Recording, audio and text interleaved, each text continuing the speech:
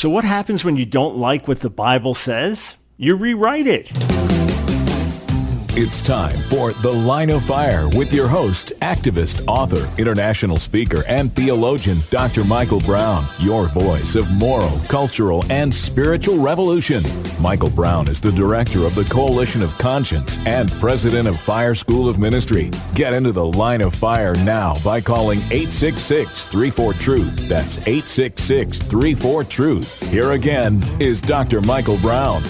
Hey friends, welcome to The Line of Fire. This is Michael Brown. As you can see, this is not our normal studio. I'm on the road in California getting ready for a major culture conference this week. Monday, Tuesday, Wednesday. I kick things off tonight, then do a couple of day sessions. If you're anywhere near Azusa Pacific University in California, by all means, join us. There'll be great speakers each night, great sessions during the day. If you've got a question for me, 866-348-7884, 866-34-TRUTH. Now, I'm going to interact a little bit more with our friends on Facebook today. Normally, as I'm watching our stream, I'm watching the comments on YouTube, and I'm not also watching the Facebook comments, but today I am. So give me some thumbs up, show me some love. If you can hear us loud and clear, our team worked hard to get everything set up properly, and here we are ready to come your way live, 866-348-7884. Now, here's what I'm going to do. If you have a Bible-related question for me today, give me a call. If you can't call, post it on the thread, and I'll see if I can respond to some of them on the air. I won't be responding on Facebook, but give me a call if you can. Do you remember some years back, Rob Bell was all over secular media? Do you know why?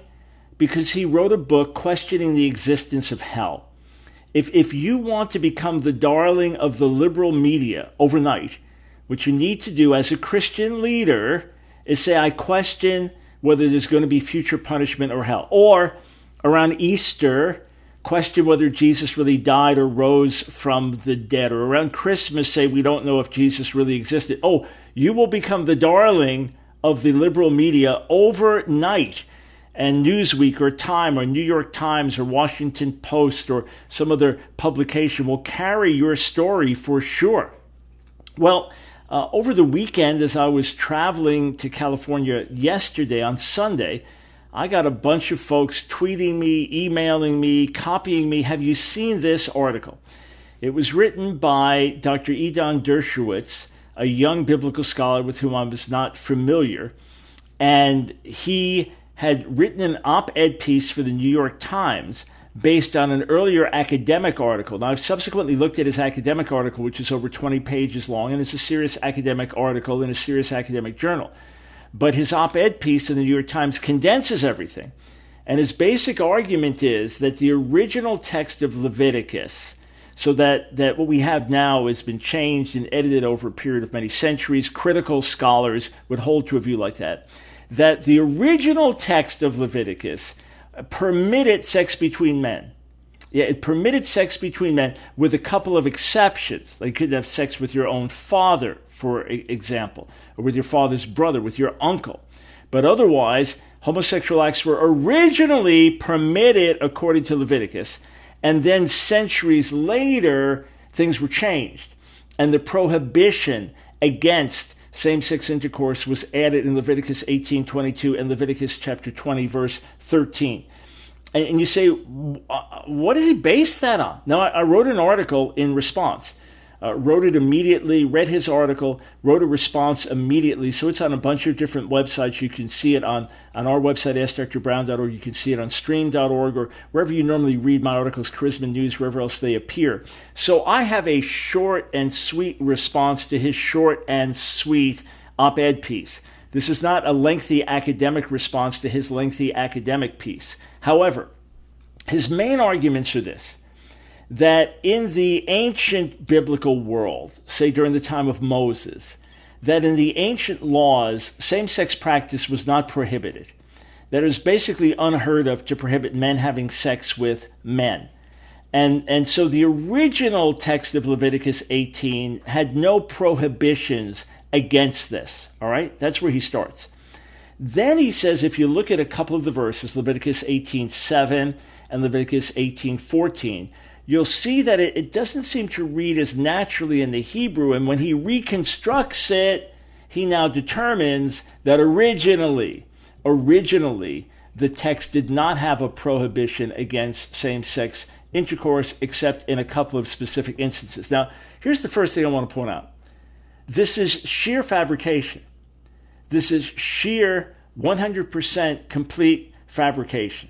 In other words, there is not a stitch of actual textual evidence.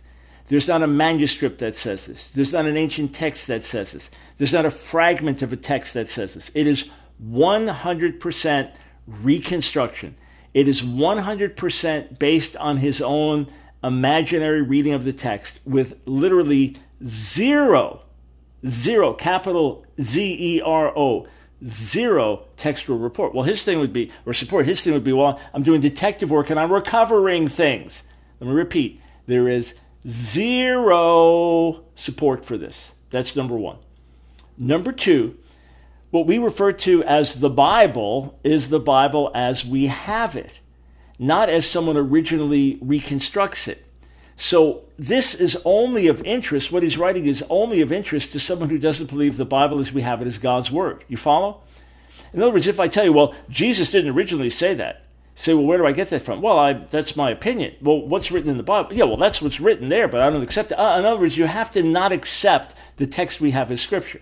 So this is not of any value to someone who would say, well, I'm a gay conservative Christian, and I believe in the authority of Scripture, but we're just misinterpreting the Bible. This would not be of any interest whatsoever to someone like that, because this person is duty-bound to accept Scripture as we have it. That's the only Bible we have, not someone's reconstruction. So that's the second problem. A third issue is that there's no evidence whatsoever within the text that Leviticus 18:22 and Leviticus 20:13, which strictly forbid homosexual practice, that these are later intrusions, that these don't belong, that these somehow don't fit. You can't argue for that either. Look, there are things that clearly get squeezed in. You know, you're reading something, it's like, somebody changed something here. Maybe we're doing a broadcast and a part of the audio cut out, and something had to be fit back in, and we tried to fit it in, but it's not precise. You can hear it and think, I see what happened. Or someone who's an expert can tell you that picture, there was Photoshop editing. There's no evidence of that kind of editing where these things are clear additions that do not fit. Not only so, the whole idea that Leviticus as we have it now, or the so-called holiness code as we have it now, was edited many centuries later and doesn't go back to Moses. Even if I accepted that critical viewpoint, all right, even if I accepted that point of view and said that I actually believe that there was a long editorial process, which I don't, by the way, but even if I did, the holiness code with all the laws about incest and things like that, that would be allegedly, according to these critical scholars, written very late in history. In other words, the whole thing would have come from a later period, in which case there was never a period of time when there was a permission for same-sex activity. As for the ancient world, the world of Egypt, the world of Babylon and Assyria, the Hittites, the Amorites, the Canaanites, did they have strong prohibitions against homosexual practice? Well, here and there are some prohibitions. But remember, the Bible tells you that the pagans committed these acts, that the pagans were guilty of these acts, that they did these very things. Should it be any surprise to us? Should it be a surprise to us that the ancient world did not condemn these things widely when the Bible says this is what the people practice? Why the surprise? You know, when I was at NYU doing my doctoral work, right about that time, there was an Israeli scholar, Zev Meshel, who made a major discovery at a place called Kintelet Ajrud in would have been northern Israel. And it was an inscription, so on the actual threshold of the door, the door post, there was actually an inscription when the Lord said, write these things on the doorpost, that it was literally done.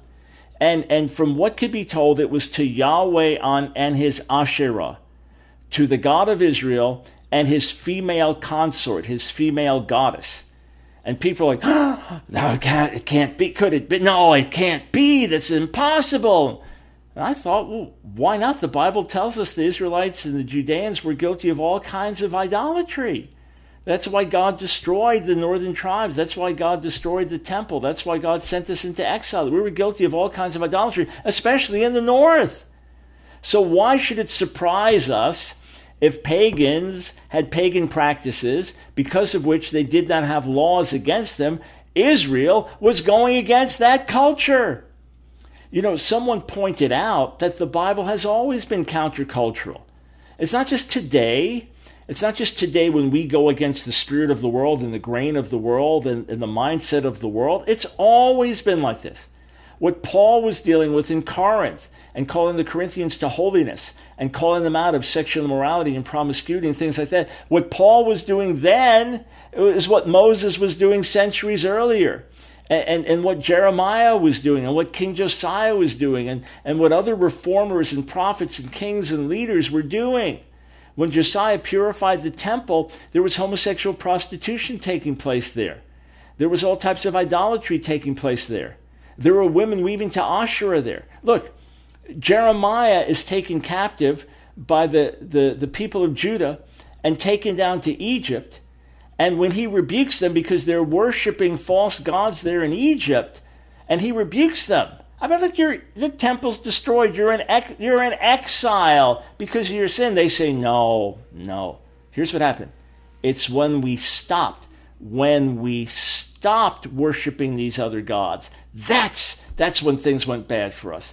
It's when we just turned to worship Yahweh alone and neglected these other gods. That's when they got mad at us, and that's when they brought judgment on us. Yeah, absolutely crazy, absolutely insane. So why should it surprise us that the pagan world was pagan? Why should it surprise us that idol worshippers worshipped idols? Why should it surprise us that people with different standards of sexual morality committed different sexual acts and didn't have laws against some of them? So with all respect to Professor or Dr. Edon Dershowitz's scholarship, what he's written here is a complete and total fabrication based on zero substantial evidence. It's as if I concocted something totally out of my own imagination and said, well, hey, this is what I think it said, so therefore this is what it says. All right, we'll be right back. Everybody on Facebook, I'm going to talk to you face to face in a moment.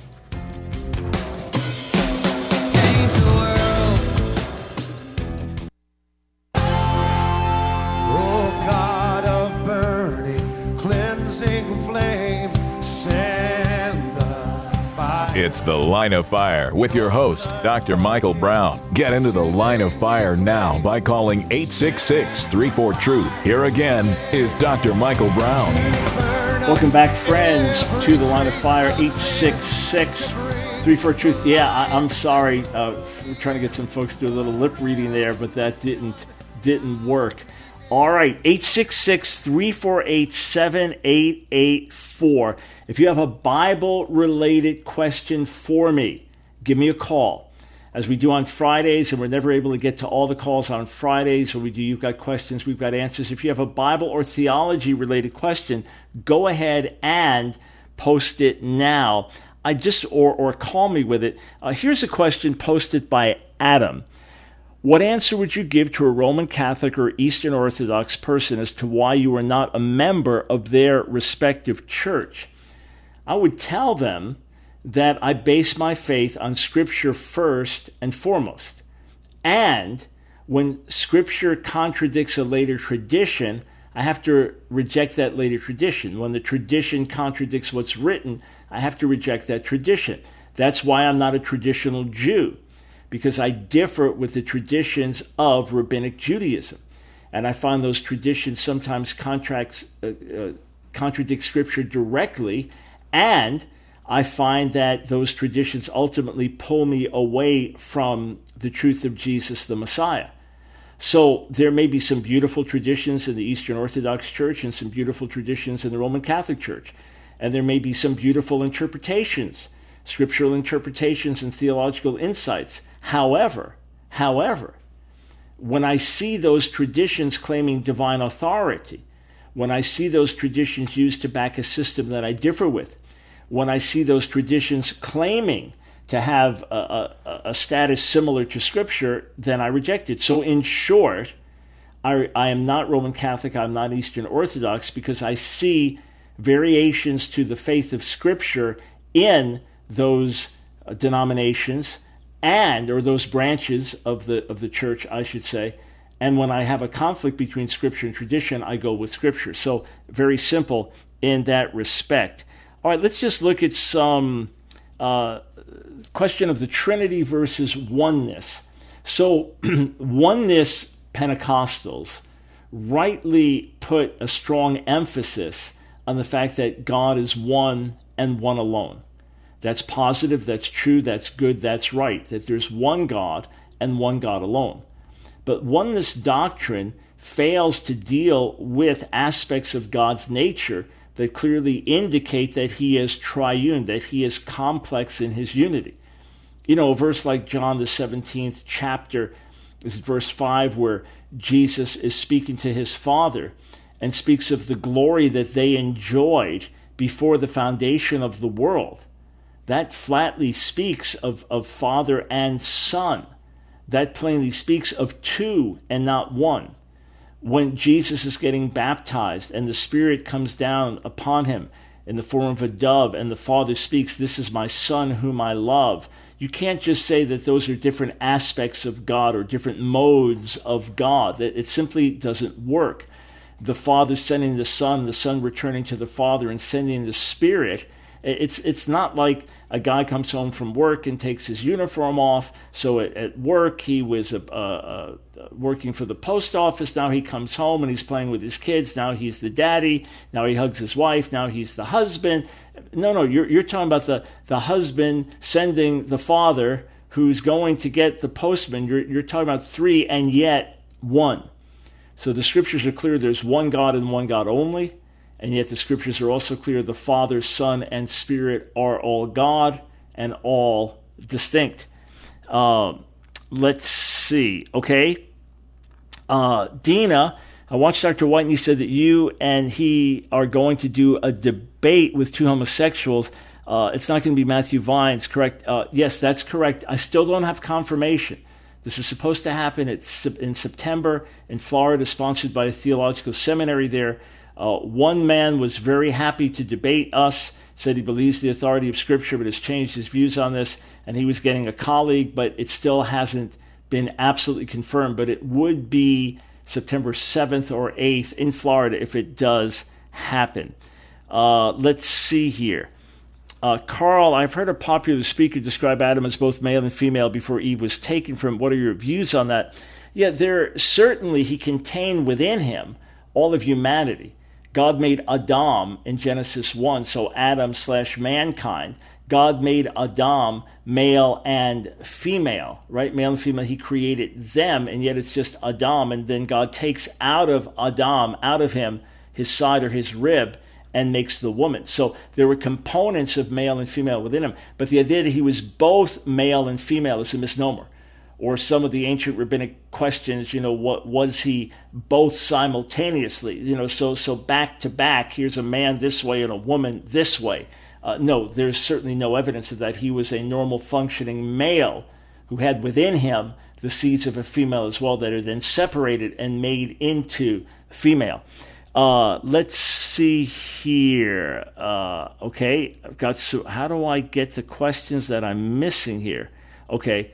That I'm going to have to figure out. Okay, so somebody's got to tell me on my live stream that I normally don't get to look at, how do I see the questions that have been posted that are older questions? 866-34-TRUTH is, all right, just trying to get a little more centered here. 866-348-7884, the number to call. Let me say a few things to you about Bible questions and Bible controversies. Number one, there are many, many questions that we do have. And as someone that does scholarly biblical work, I'm aware of many of the questions and textual issues and what is the exact reading here. But overall, nothing that affects our faith is challenged. In other words, the things that God requires of us, how we are to live, that's laid out plainly. There are no textual questions where if the text said this versus this, it would change everything. That's one thing. Here's another thing.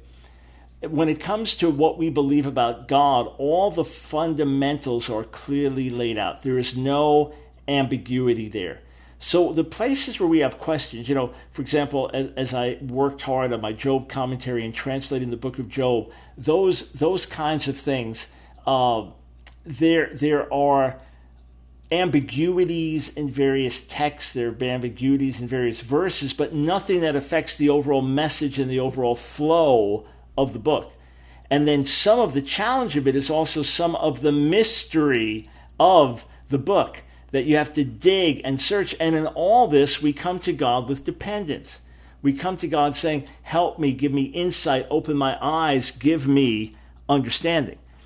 Let me grab another Facebook question, and I'm going to go to the phones. Let's see. Terrence, do you agree with the parallels that the sages make concerning the one whom was pierced in Zechariah 12?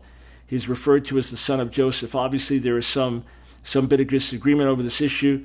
But, okay, so Zechariah 12, in rabbinic literature, in the Talmudic tractate Sukkah, says the text, V'hi bitu elai asher tikaro, they'll look to me whom they've pierced, v'safdu alav, and they'll mourn over him. That there are two different interpretations given in the Talmud to that. And the Talmud often has dozens of interpretations of verses and laws and customs and things like that. So one is that people are weeping at the end of the age. They're weeping when they stand before God and they see the evil inclination. Judaism says there's a good inclination and an evil inclination, that every human being struggles with this. There's part of you that's pulling on you to do good and part of you pulling on you to do evil.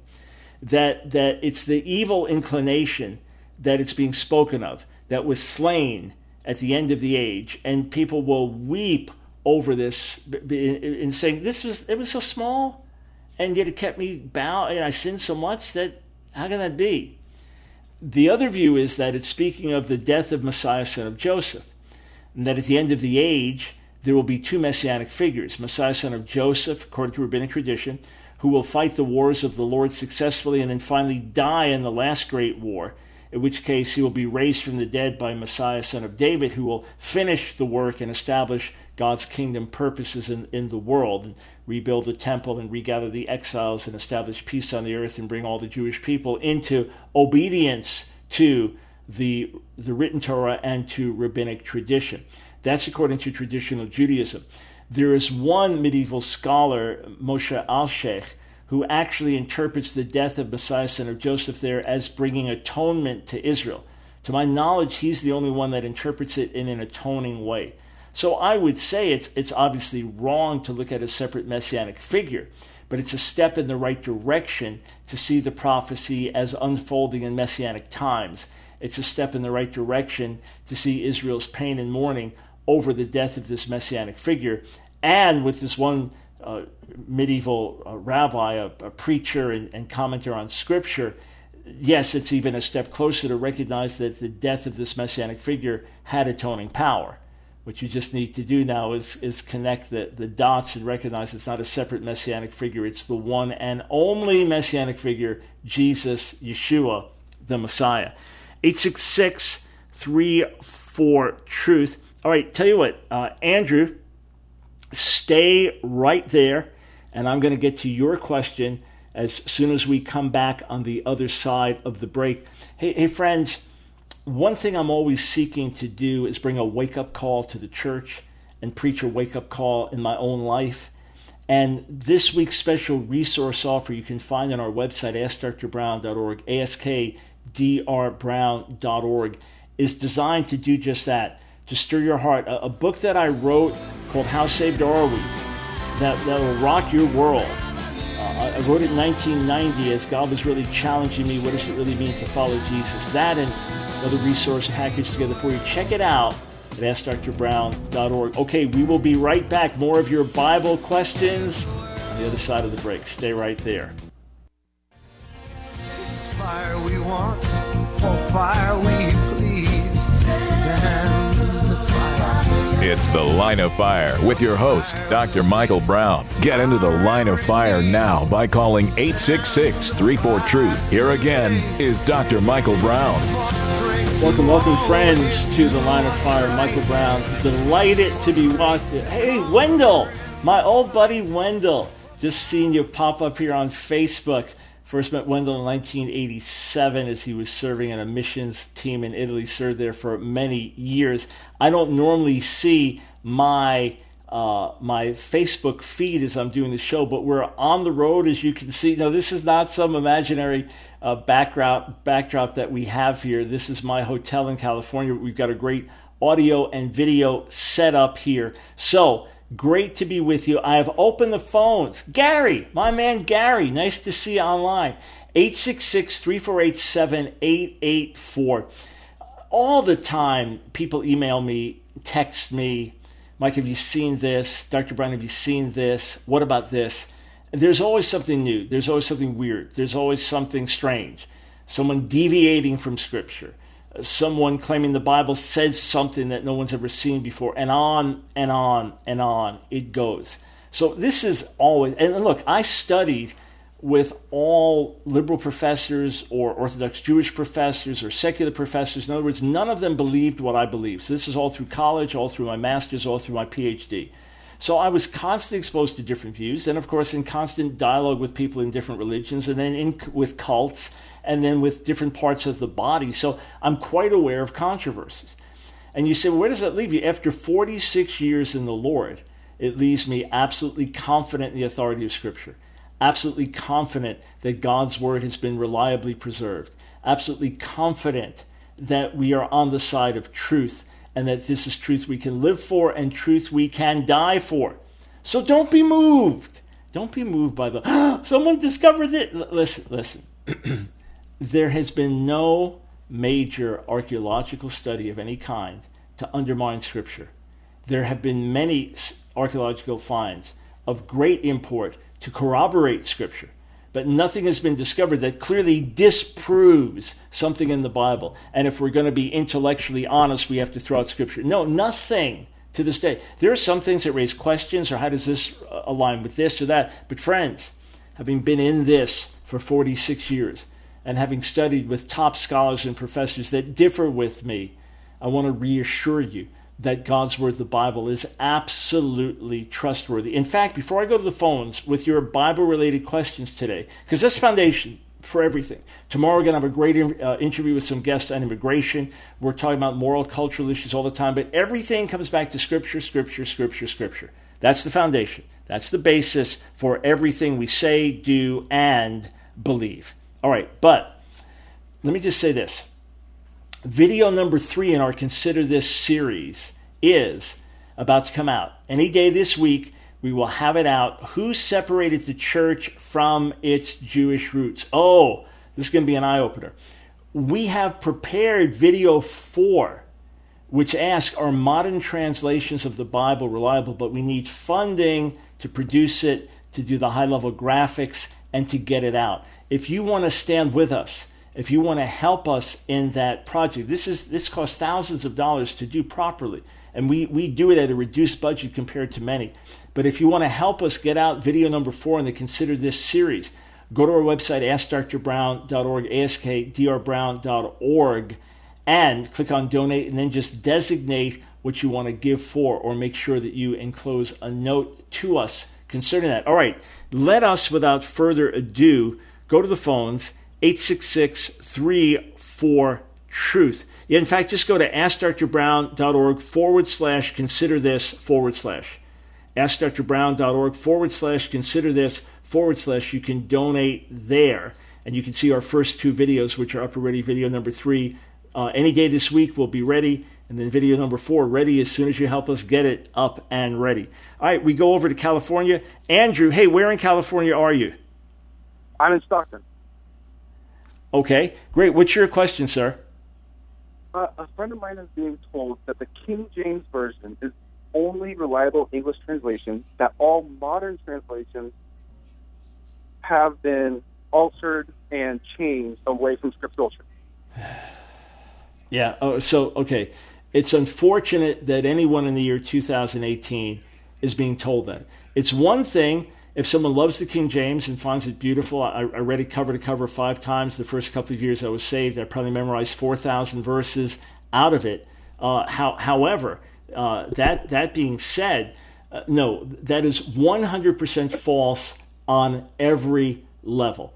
If you want some good books on that, just check out, search for King James Version, and then D.A. Carson, so highly respected New Testament scholar Donald Carson, D.A. Carson, or my friend and colleague James White, Dr. James White, The King James Only Controversy. Search for either of their names, D.A. Carson, James White, put in King James, and you will get detailed information rebutting this idea. A few things of interest. You can also check on our website, AskDrBrown.org, in the digital library. Just search for King James Version because we did some whole shows about it, talking about strengths and weaknesses. Number one, the King James translators were trying to do to provide a translation that would use the best manuscripts available in the best English they could and to be contemporary. They had no dream or thought of this is the authoritative thing forever. In fact, when you read their preface, for the translator's preface, you'd get the idea that if they were alive today, they would be doing a brand new translation. And if they were alive 30 years ago, they'd be doing a brand new translation. If they were alive 100 years from now, we're all here, they'd be doing a brand new translation. That's first thing. Second thing, we have better manuscript evidence now. We have texts that are much, much older. So here and there, where there's controversy about a verse or about which letter was the right letter here, that we have more manuscript evidence, especially for the Hebrew Bible, than we ever had. So God has providentially given us more that gets us closer than we've ever been to the original text. That's another thing. A third thing is that we understand that language is better. We have more and more documents from the ancient world that help us understand ancient Hebrew, that help us understand ancient Greek. And therefore, we have better understanding of the words. So first, the King James translators were eager to have a contemporary version, and they would be the first to do it today. That's one. 2, we have better manuscript evidence than we ever had. 3, we have better knowledge of the Hebrew and Greek than we ever had. So of course, by all means, we should utilize what we have and improve our translations of the Bible. There's a fourth thing, which is that the English language has changed dramatically. So in certain ways, the King James today would be misunderstood. I'll give you a classic example. 2 Timothy 2:15, study to shew thyself approved unto God, a workman that needeth not be ashamed, rightly dividing the word of truth, if I quoted it correctly from memory from the King James. So you see, study to shew thyself approved. So that means I should be studying the Bible to show myself approved as a man of God, as a servant of the Lord. Of course we should be. Of course we should be. And it does say we should be rightly handling, not rightly dividing, but rightly handling the Word of God. But that being said, the word study there is simply Old English, and it means do your best. Strive to do your best. Hence 1 Thessalonians 4, which says study to be quiet. Doesn't mean read books about how to be quiet, but strive to live a quiet and peaceful life. So you wouldn't know that the word study has changed. You'd think, it just means study. So again, we should study the word, but 2 Timothy 2:15, rightly translated, should say strive, do your best. Anyway, that's just one example out of many, many, many. And the King James, for all of its beauty and majesty, does have translation errors. There are things that could be done differently and better. And many translations, even with a top committee and decades of work, that after decades of work, you notice here's an error here, here's something that needs to be improved here, here's something that could be better here. So it is 100% bogus that the King James only is the authorized English and therefore should be followed. Hey, thank you, sir, for the question. Now, one last thing, Andrew. Many times people who hold to this do not hold to it based on scholarship. They hold to it based on dogma. And it becomes a spiritual stronghold. So pray that the truth will penetrate. Again, if you prefer the King James to this day, God bless you. All right? And if you say, well, I believe the New Testament textual traditions that it follows are the best, well, then fine. Then read the New King James or read the Modern English Version, which also follow those same textual traditions. Great. By all means, do that. But the idea that the King James is the authorized or the divinely given version or the most fanatical adherents actually say this. They actually say that if you can show that the King James has an error from the Hebrew or the Greek, then the error is in the Hebrew and Greek text. That's how bizarre this gets. Hey, thank you, sir, for the question. 866-34-TRUTH. Let me get to some of the other questions here. So, Luna, which translation is best today? There's no one translation. There is no one translation. Every translation has strengths and weaknesses. So the ESV is kind of in between the NIV and the NASB. It seeks to be careful and literal and yet to read well. There are places, though, that I think it's a little stiff, could read a little better.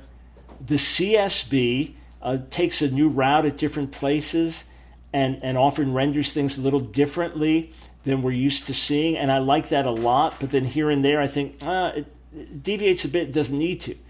The NET is meticulous to really try to dig out the meaning of the Hebrew and Greek and has tens of thousands of explanatory notes for that. However, it doesn't really read that well.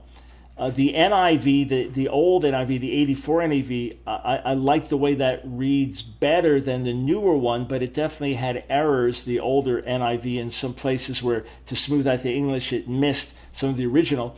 The Tree of Life version is one that I participated in, and that I really like because it has Yeshua for Jesus and it has Miriam for Mary and where appropriate Torah for law. But if you're not interested in something that recovers some of that Jewish feel, and even some of the unique style of translation there, then you'd want something different. Those are some of the major. The ISV is really nice in many ways, also comes at things from some different angles, and has something unique in the New Testament, which is if there is poetry, it tries to render it poetically.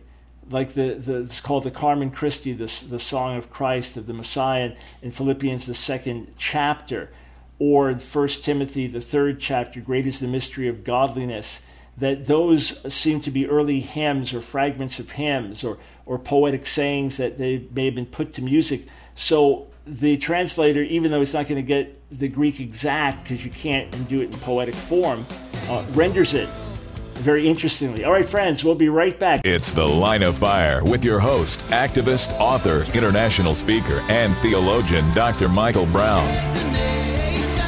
Your voice of moral, cultural, and spiritual revolution.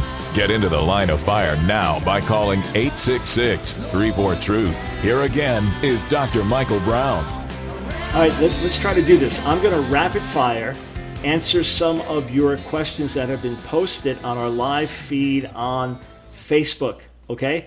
So we're broadcasting from California, and we should be doing a live feed. I've been asked to speak on the theme of Saving a Sick America tonight at a major culture conference being held at Azusa Pacific University, put together by Praise Chapel.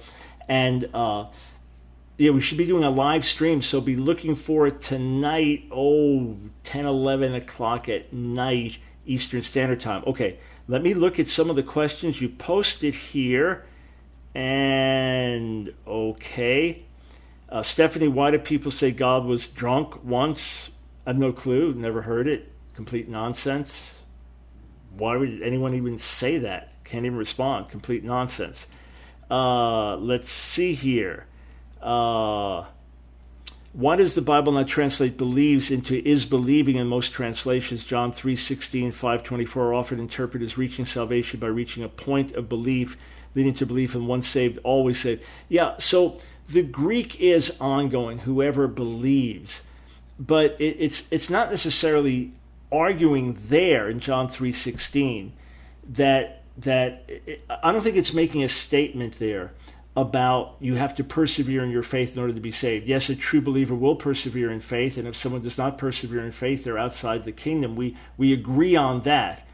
And I do understand how it could be taken as once saved, always saved, if you just believe one time, right?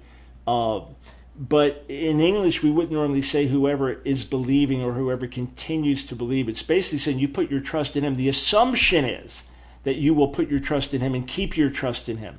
The wrong deduction is that you'll put your trust in him, and then once you've done that, you're free to live however you want. You're still in. So it's a great question because the Greek is ongoing and therefore cannot be used to support a once saved, always saved viewpoint. All right, let's keep going here. Well, let's see. Okay. William, I had someone tell me all medications are connected to witchcraft based on the Greek word pharmakia, which is used in the New Testament to refer to witchcraft. Now listen. Within the Bible, it talks about like the balm of Gilead in the end of the 8th chapter of Jeremiah.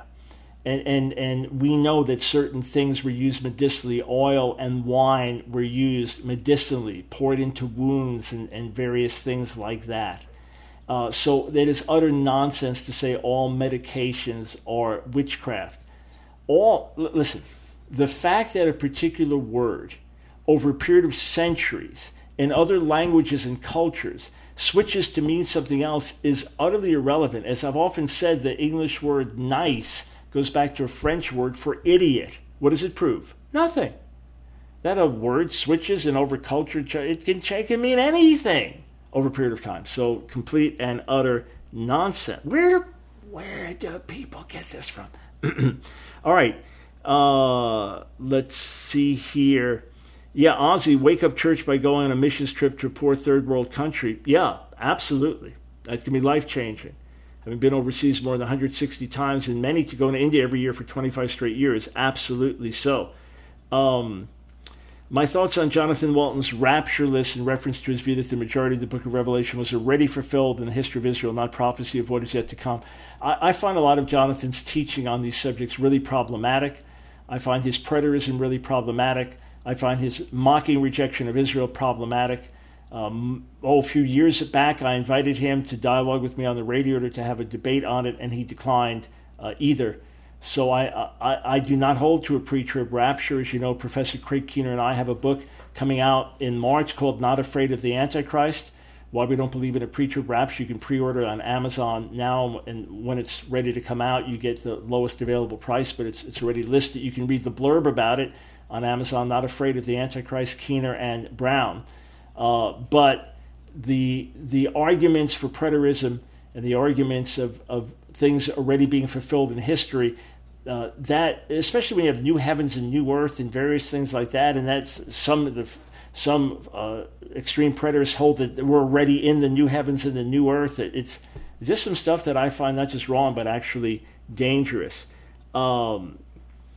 Let's see. Carolyn, is there a purpose behind playing the commercials, especially so loud? We don't control that feed. The same feed that you're getting from the studio, allowing you to hear me, is the feed that keeps coming. All right, and sometimes if we switch, so we can't control the volume either. It is what it is. But during the commercials, you can always turn it down on your computer or in your cell phone. Yeah, you're allowed to do that. I'm just messing with you, but you can go ahead and do that. Can I briefly discuss a group trip to Israel coming up? Yes, there's still room.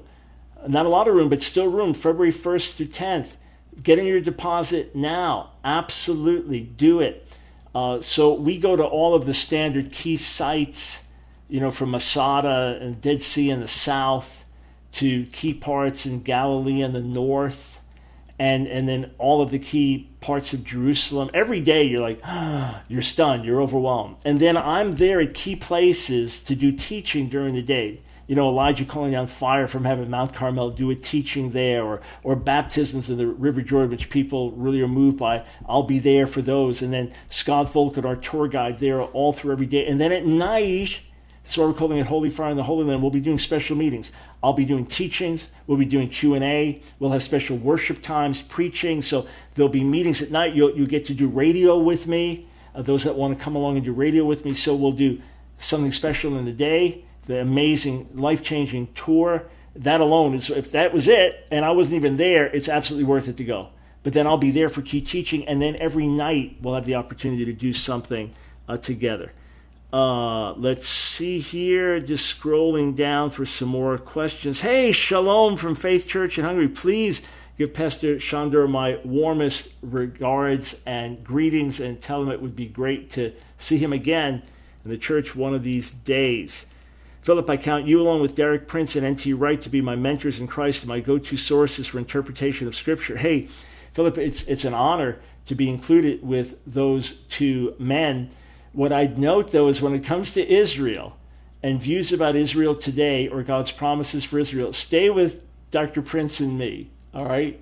We respectfully would differ with N.T. Wright and all of his brilliance when it comes to Israel. Okay, let's see here. Keep going down for some more questions. Yeah, the NASB, as far as a modern translation, is excellent in many, many ways, but I find it a little stiff. In other words, by so trying to convey, say, Greek phraseology and tenses and things like that, it doesn't read that well. And the same for the Hebrew, that you want to be as literal as you can, but the Hebrew has power and majesty to it that often doesn't come across in the NASB. If you heard the interview I did last week with Danya Greenberg about the TLV, her goal, which is quite an ambitious goal, but her goal for it was that it would be as reverent as the King James, as readable as the NIV, and as accurate as the NASB. That's what we sought as translators. Let's see here. Yeah, Brian, if the King James was good enough for Paul, good enough for us. Yep. Why was the NIV considered heretical? Some call it the nearly inspired version. Well, that came some from the King James only camp, and any deviation for the King James that became popular, they got very upset with. That's one thing. Another thing is that, for example, let's say you have a verse that will talk about the blood of Jesus or the blood of the Son, and then another place you don't have it.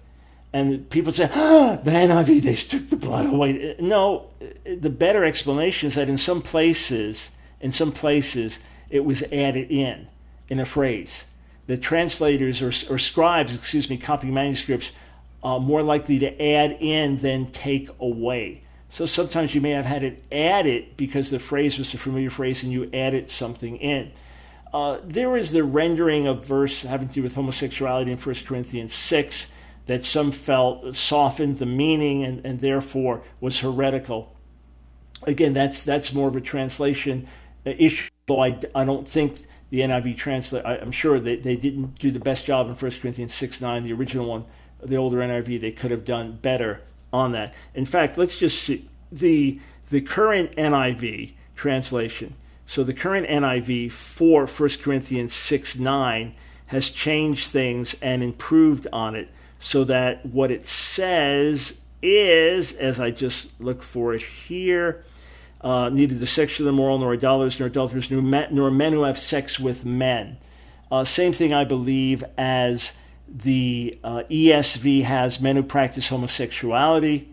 The NASB, the effeminate nor homosexuals, but effeminate could be potentially misunderstood, as in the King James. The CSB, anyone practicing homosexuality, that does convey things more accurately. All right, let's see if I can grab a few more of your questions here. Carl, so the Passion Version, that's not a translation, okay? That's not a translation. That's a paraphrase. Don't use it as your primary Bible, just like you shouldn't use the Message as your primary Bible or the Living Bible as your primary Bible. Those are paraphrases. And they're places where Dr. Simmons has done a beautiful job of really grabbing literally the passion of the text and conveying the beauty and the power of it. And that's wonderful. That's excellent. But other times you're getting his view of things put in, especially like Song of Solomon or something like that. So use it in a secondary way. after reading the Bible, then go to that to see, okay, how is he understanding this? How is he putting it the same way as you would with the message? All right, friends, we've got a really important interview tomorrow on immigration with John Zmirak and Al Parada. You don't want to miss it. It's going to be one of the more lively interviews we've ever done. And folks, be watching for our live stream on Facebook from tonight's meeting in California.